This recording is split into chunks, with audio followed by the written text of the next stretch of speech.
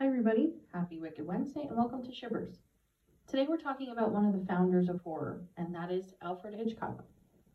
Alfred Hitchcock was alive from 1899 to 1980 and was from London, England.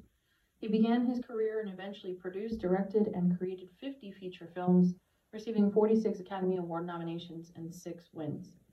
He moved to Germany in 1923, and here is where the majority of his artistic endeavors began, saying that he was inspired by all of the art exhibits that were in Germany, and he would take frequent trips to Berlin to visit cinemas and more art. His directorial debut was the 1925 release The Pleasure Garden, which he directed in Munich, Germany, and followed it with a silent film called Mountain Garden that even he considered to be a bad movie, destroying it forever. He followed this with The Ring, which was said to be the best British movie of all time, and then The Lodger, a story of London fog, his first commercial and critical success in 1927. Jumping ahead many years, Hitchcock's films became international hits, and he moved to Hollywood, California in 1939. 1960 to 1980 were his golden years for movies, making him a star director and a household name, and receiving his name on the Hollywood Walk of Fame in 1960 for 2 stars, one for television and the one for motion pictures. He remained in Hollywood until he died of poor health in 1980 at the age of 80.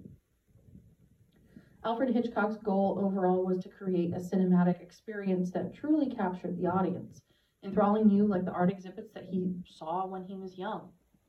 He believed that suspense and thriller done right was the most artistic form of film, and this is why the majority of his movies are created under these genres. He created his own style of filming with video effects and colors that are different than any other that you'll ever see, so much so that his style has been trademarked as Hitchcockian and considers all of his films to be quote-unquote pure cinema. His film Psycho, which came out in 1960, flipped the script for many viewers, turning Alfred Hitchcock from a thriller connoisseur to a now father figure of modern horror. He followed this film with The Birds, another horror film, and rode that train for a while, leaning more on the side of horror than the side of just suspense. Sadly, though, his treatment of cast members, actors, and even characters wasn't that great. He was quoted to say that actors should be treated like cattle, and is renowned for killing and creating psychosis in all of the female characters he creates. He even has his own archetypes for the women characters in his stories: the vamp, the tramp, the snitch, the witch, the slink, the double-crosser, and the demon mother. All of these women get punished in the end of the stories. Moving on to his actual movies, though, there are obviously a ton of them. A couple to mention, though, is one from 1958 called Vertigo. This movie is studied by film people, film scholars across the world. Vertigo is a whodunit type of movie. It is definitely more leaning on the suspense and the detective type of movie under that genre. But the actual filming of it, this was one of the first movies ever to use the camera train, where you actually put a camera on a track and you move the camera along to create the sense that there's running or depth in the actual shot. When I was back in school, I took a film class as an elective, and Vertigo was one of the films I needed to watch along with The Shining.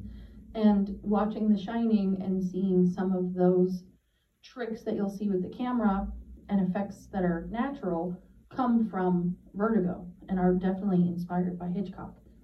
Vertigo is really a great movie, and even watching it just a couple of years ago, from 1958, it certainly stands up to the test of time. Another one to mention is North by Northwest. Many people who are a little bit older will know North by Northwest. It is probably one of his most famous films and is huge in the thriller and suspense genre. This is a movie that inspired the story Gone Girl and many artists and writers who are in that same genre. North by Northwest, I would recommend for anybody of any age.